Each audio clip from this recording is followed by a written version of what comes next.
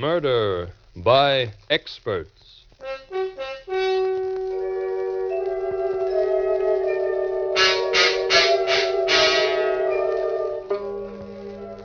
The Mutual Broadcasting System presents Murder by Experts with your host and narrator, Mr. John Dixon Carr, world-famous mystery novelist and author of the recently published bestseller, The Life of Sir Arthur Conan Doyle. This is John Dixon Carr. Each week at this time, Murder by Experts brings you a story of crime and mystery which has been chosen for your approval by one of the world's leading detective writers. Those experts who are themselves masters of the art of murder and can hold tensity at its highest. This time, our guest expert is the noted mystery writer, Miss Frances Crane. From the many thrillers she has read and enjoyed, Miss Crane has selected a gripping and dramatic story by Philip Andrews. And now we present James Stevens in The Big Money.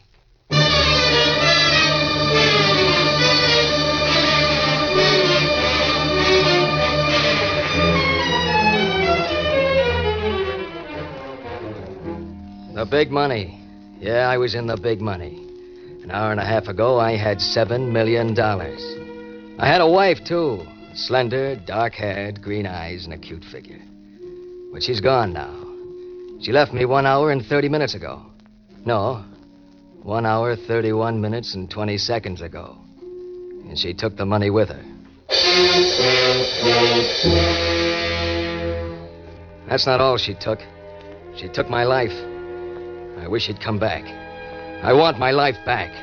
I don't care about the money. She could keep that. After all, it only took me a month to earn it. That's right, 1 month. 30 days to earn $7 million. What's the trick? You have to be born for it. Born for the big money. And I was. I always knew it. As far back as I can remember, even back in prison, even back before that in military hospitals while the docs patched up my face and tried to patch up my memory.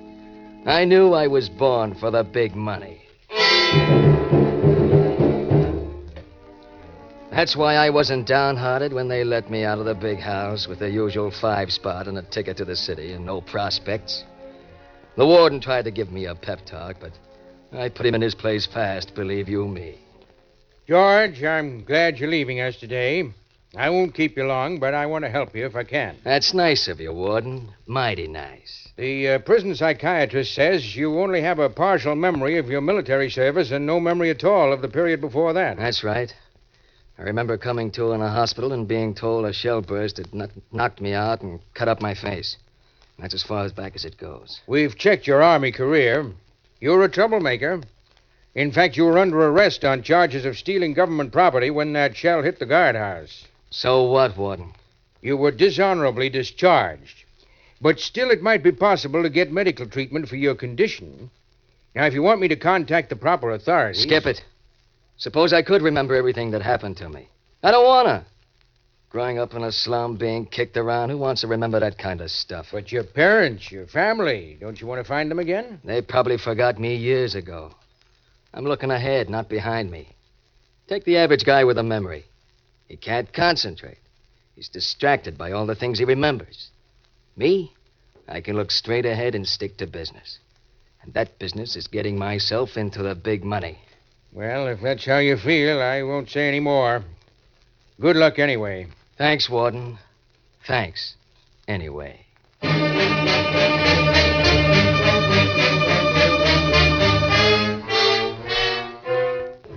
So that was that. 10 minutes later, I was a free man after 2 long years. I hiked straight for the railroad station and caught the first express for New York. Then I ambled back to the club car and ordered a drink. I relaxed and sat back, feeling good. Very good. Across the aisle, a girl was reading a magazine. A knockout. Black hair, green eyes, and lips like rosebuds. Pretty soon she saw me watching her, but she was smooth. She didn't even seem to look at me while she gave me a long, steady once-over. She was interested, I knew that. She turned to a short, plump, white-haired man beside her and whispered something. Whitehair gave me a long look, too. Then he got up and came across, smooth as butter. I beg your pardon. I have the feeling we're acquainted, but I can't quite bring your name to mind. My name's George Cook, if that's any help. Cook. No, I'm afraid I've mistaken you for someone else. Yes, of course. You remind me strongly of my old friend, Howard Vincent. Never heard of him. The likeness is striking. But my apologies. I didn't mean to intrude upon you. Oh, you're not intruding. Davenport is my name. Philo Davenport. Mr. Davenport? Trains are pretty dull when you're traveling alone, don't you think? Insufferably dull. Perhaps you care to join me and my niece for a drink, Mr. Cook.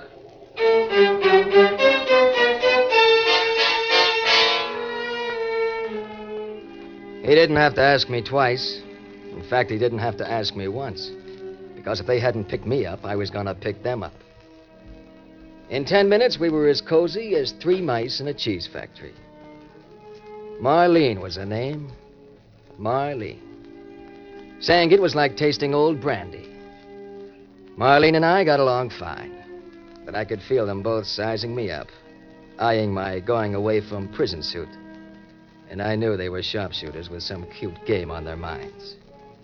By and by, Marlene came to the point I knew they were interested in. You're very witty, Mr. Cook. What line of business are you in? Traveling salesman? Now, my dear, you mustn't ask personal questions. I don't mind, Mr. Davenport. The truth is, I'm a free traveler. A free traveler? What's that? Well, you see, they set me free this afternoon, and now I'm traveling. Very good, Mr. Cook. Very good. Such frankness is refreshing. And what business are you in, Mr. Davenport? Well, I'm part lawyer and part detective. I have a specialty all my own. I trace heirs to unclaimed fortunes. Interesting business. Do you ever find them? Frequently. In fact, much oftener than I have any right to expect. Oh, now, Uncle Philo, you mustn't boast. Of course not, my dear. 125th Street. Next stop, 125th Street. Well, this seems to be our stop, Mr. Cook. Where are you staying in town? I haven't quite made up my mind. I thought I'd look around a bit first. I see. Marlene and I would like to have you come call on us tomorrow, the next day. Wouldn't we, my dear? Oh, we'd love it if you would. Well, in that case, I will. Fine, George. Here's my card. Don't fail us now. Please promise you'll come, George. All right, Marlene. I'll drop in on you.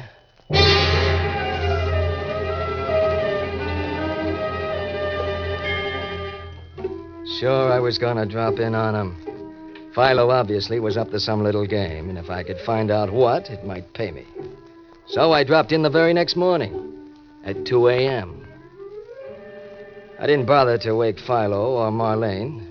What kind of a friend would disturb them at that hour? I just let myself in with a pick lock, found the living room, and started going through it. I began with the drawers of a mahogany desk. And I was just getting going when the overhead light snapped on. And Philo's voice said, Good morning, George. So nice of you to come see us so soon. I turned, nice and carefully.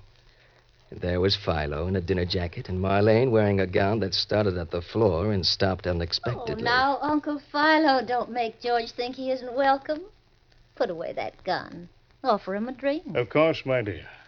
George, if I put away this gun, will you sit down for a glass of brandy and a nice quiet chat? Why not, Philo? I'll sit here on the couch. I was just looking around the room while I waited for you. Admirable. Marlene, he's our man. I know he is. Congratulations, George. I'll get the brandy, Uncle Philo. You know, George, I made a bet with Marlene you'd show up tonight. Philo, I underestimated you. So you were waiting for me? Yes, we've been waiting for you. Since we left you on the train, I've checked your entire career. Your Army record, your being wounded, your prison sentence for robbery after your discharge, your loss of memory, everything. That's fast work. Well, it's my business. On the train, Marlene and I were startled at your resemblance to a certain Howard Vincent. Yeah, you mentioned him before. Who is he? I'll come to that in a moment. I said that my business is finding missing heirs who have fortunes waiting for them. I'm successful at it, George, because sometimes when an heir can't be found, I create one. Philo, I'm beginning to think you aren't honest. Which brings me now to Howard Vincent. He died in a train wreck in 1941. I saw his body, but only I know for certain that he is dead. I see. Go on. for 4 years an estate of $7 million has been waiting for him to turn up to claim it. $7 million? And a few odd thousands. Here's the brandy, Uncle Philo. Thank you, my dear, thank you. Here you are, George. Right. Now I propose a toast to Howard Vincent, formerly George Cook, and to $7 million, divided 50-50.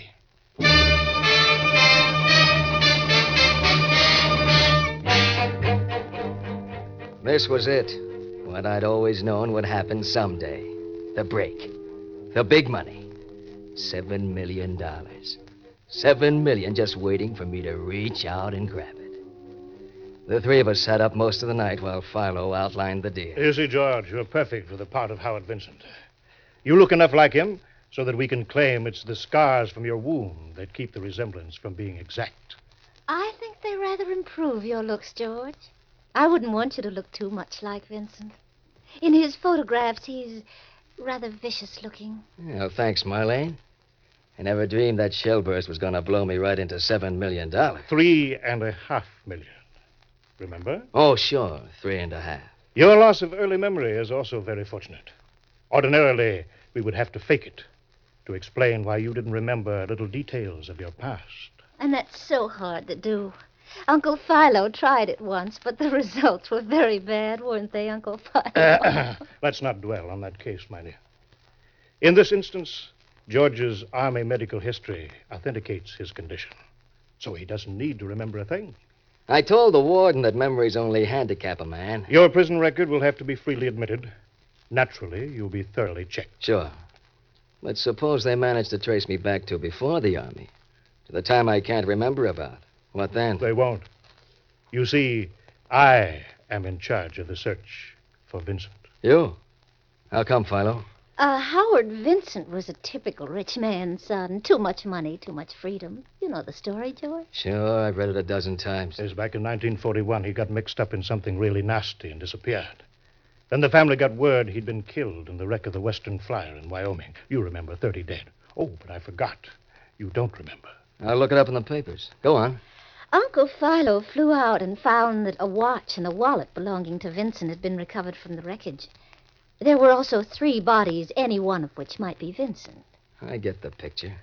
He was a little hard to identify by then. Yes, but I recognized one of the 3 as poor dear Howard Vincent all the same. However, I was already foreseeing, shall we say, future possibilities. Philo, now I know you're not honest. Well, I came back to report I hadn't been able to identify any of the dead as Howard. He might still be alive. So his father kept on hoping. When the old man died in 1945, he left his money to his son, provided Howard could be found within 7 years. And he left me an annual retainer to keep looking for him. And now, at last, you found him. No, my dear. Not for several weeks yet. You see, we have careful preparations to make. Very, very careful preparations.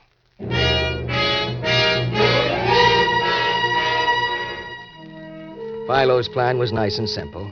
I went down to the Bowery and got a room in a cheap flop house. Next day, I found a job as a mechanic. Every day after that, I ate lunch in Battery Park near the Wall Street district. At the end of 3 weeks, Philo just happened to be walking through the park and saw me. Next day, he brought old Mr. Peebles, the lawyer for the Vincent estate, to give me the once-over. Mr. Peebles oohed and ahed, and I was discovered. As easy as that. Of course, it didn't end there. They asked me a million questions. They traced my record, prison, army, hospital, wound, everything. They had high-priced docs check me over to be sure my lack of memory was on the level. But at the end of the month, they hadn't proved I wasn't Howard Vincent. And then Philo and I gave little Mr. Peebles the clincher. The old one, too. Well, Mr. Peebles, are you satisfied that we've really found Howard at last? Yeah, me, Mr. Davenport, I just can't seem to make up my mind whether he is Howard or not. I think he is, but be dreadful if we made a mistake. How completely right you are, Mr. Peebles. But I think I have the evidence that will settle our doubts for good and all. Why, it's a college history book. One of the books Howard used at Yale. Yesterday, I had an inspiration. I searched all of Howard's old books, and at last I found what I'd hoped for. See, here on page 98. Yes. A faded fingerprint in ink on the margin. Made one night 10 years ago when Howard was studying. The only fingerprint of his we've ever located. So it is. My goodness, this is important. This will tell us beyond question whether this young man is Howard or not. Yes, we only have to compare his fingerprints with this print Howard made 10 years ago, and we'll know. Well, George, are you willing to make the test? Certainly I am. If I'm not Howard Vincent, I want to know it. If I am, I want to enjoy it. A very reasonable attitude. Dear me, yes. Will you make the print, Mr. Davenport?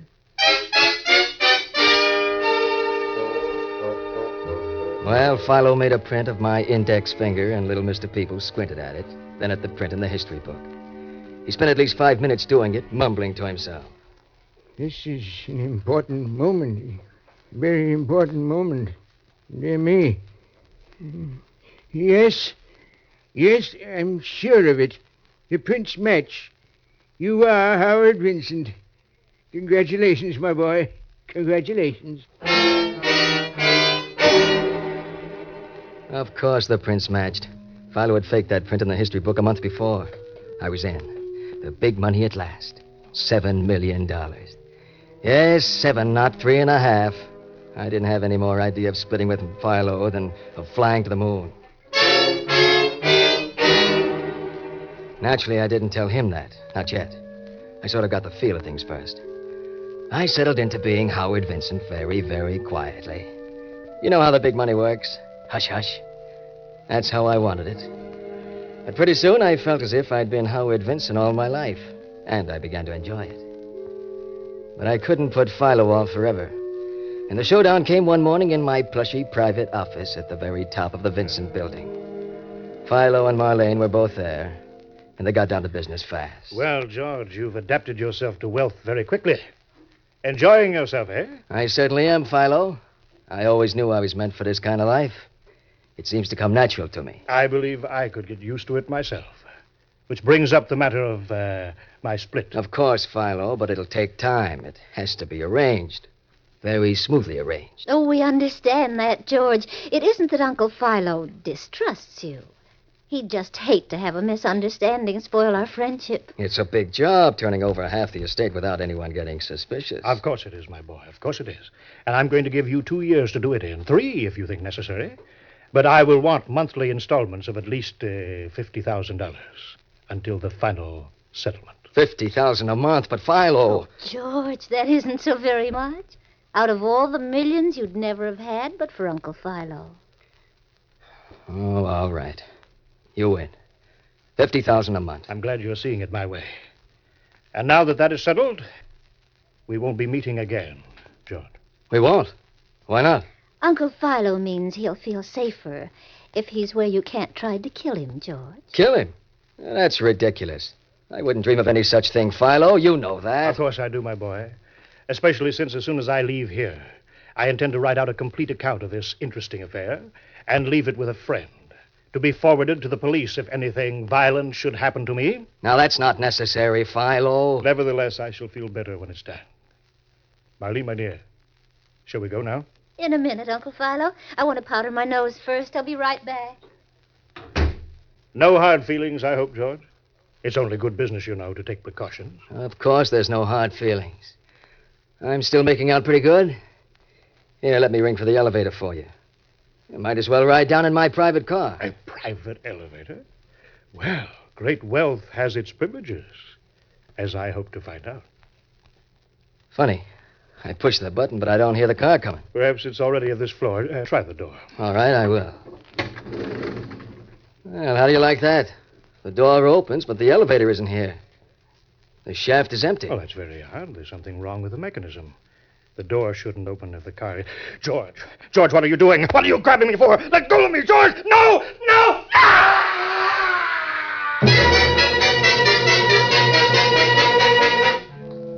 I shoved hard, and Philo went down the elevator shaft, clawing at empty air and moving his feet like a ballet dancer. His scream coming back to me, channeled upwards by the shaft. He screamed, and then he stopped.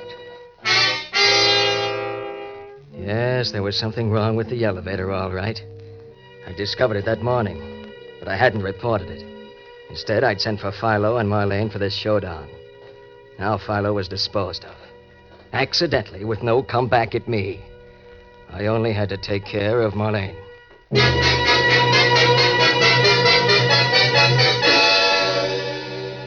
I closed the elevator door and stood there trying to act calm, but the perspiration was popping out on my brow. They'd find Philo in a moment. Was it Marlene ever coming back? Then she came. Well, here I am.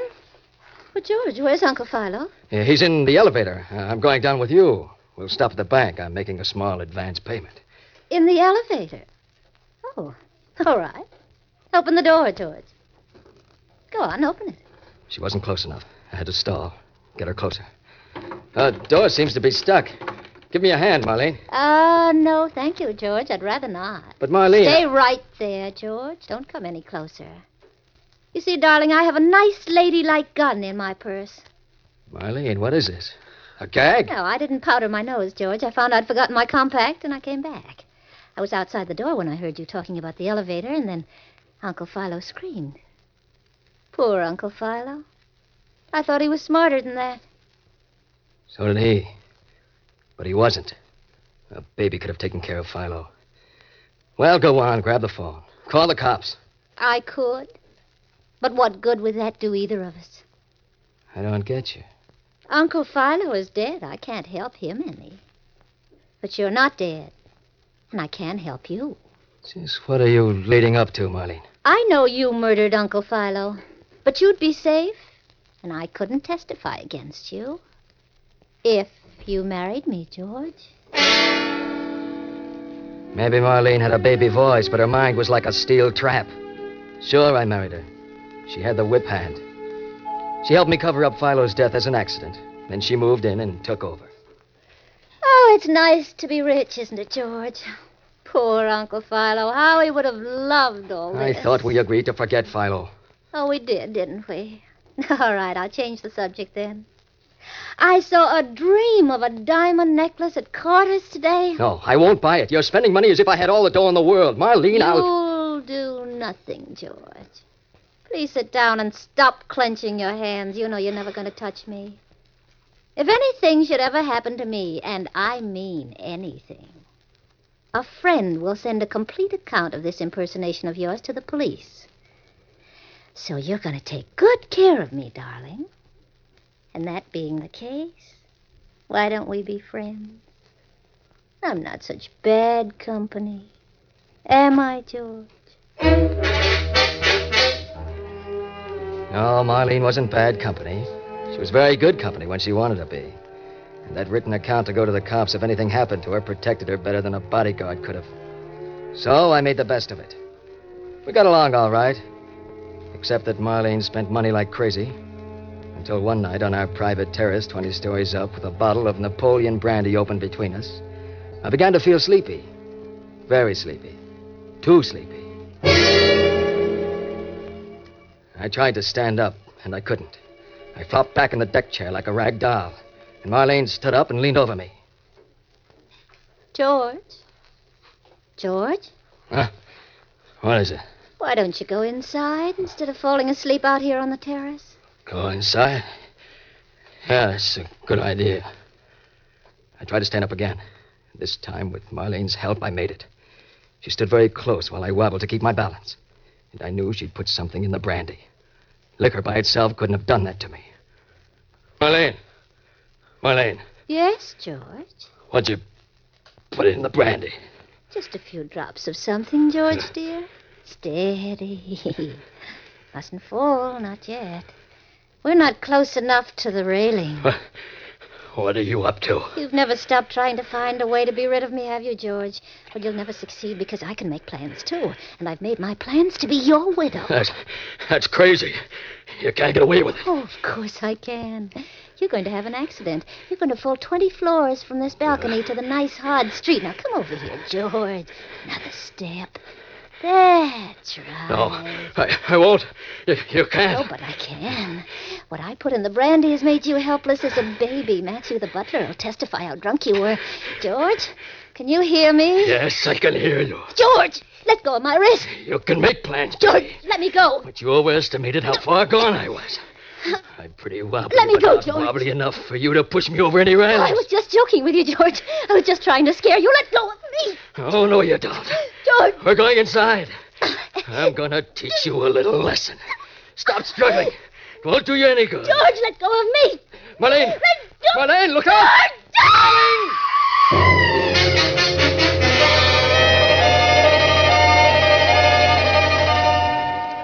She was gone. She went the same route Philo had taken. But this time I'd have given both arms to save her. I stood there trying to get hold of myself, and behind me I heard the French door open. I turned. It was Matthew, the butler, gargling at me. Mr. Vincent. Mr. Vincent. Matthew, you saw her try to push me over, didn't you? You saw her try to push me and slip and go over herself? Saw her try to push you over? Mr. Vincent, sir, I saw you murder your wife.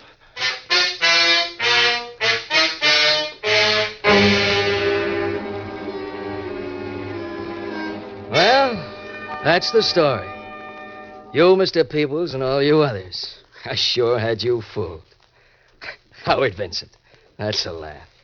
I was born in the gutters, but born for the big money, and I had it, even if it didn't last. After what Matthews told you, I know you'll never believe I didn't kill Marlene. With those documents Marlene left to be turned over to the cops, well, I guess I've come to the end of the road. But you can't get the big money without paying for it somehow, can you? Oh, Howard. Howard, my boy. Yes, Mr. Peebles? Marlene didn't leave any documents. She didn't. But she said... No, that was just an effort to keep her hold over you. You see, shortly after we accepted you as Howard Vincent, we found a box of your boyhood toys. And among them was a paint box covered with fingerprints and dried paint. Then why didn't you nab me? Why'd you let me get away with it? Because they were your fingerprints.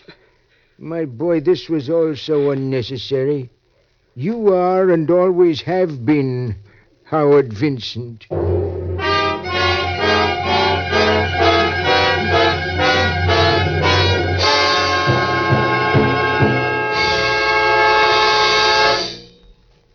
And so the curtain falls on The Big Money, which was chosen by guest expert Francis Crane, whose latest mystery, The Flying Red Horse, has just been published.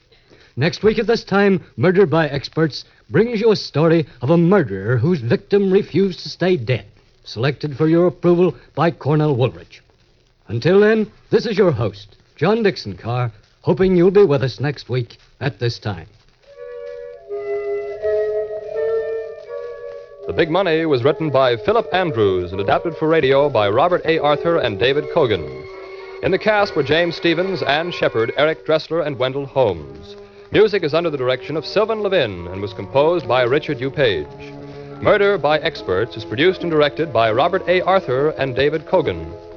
All characters in our story were fictitious, and any resemblance to the names of actual persons was purely coincidental. This is Jack Farron speaking.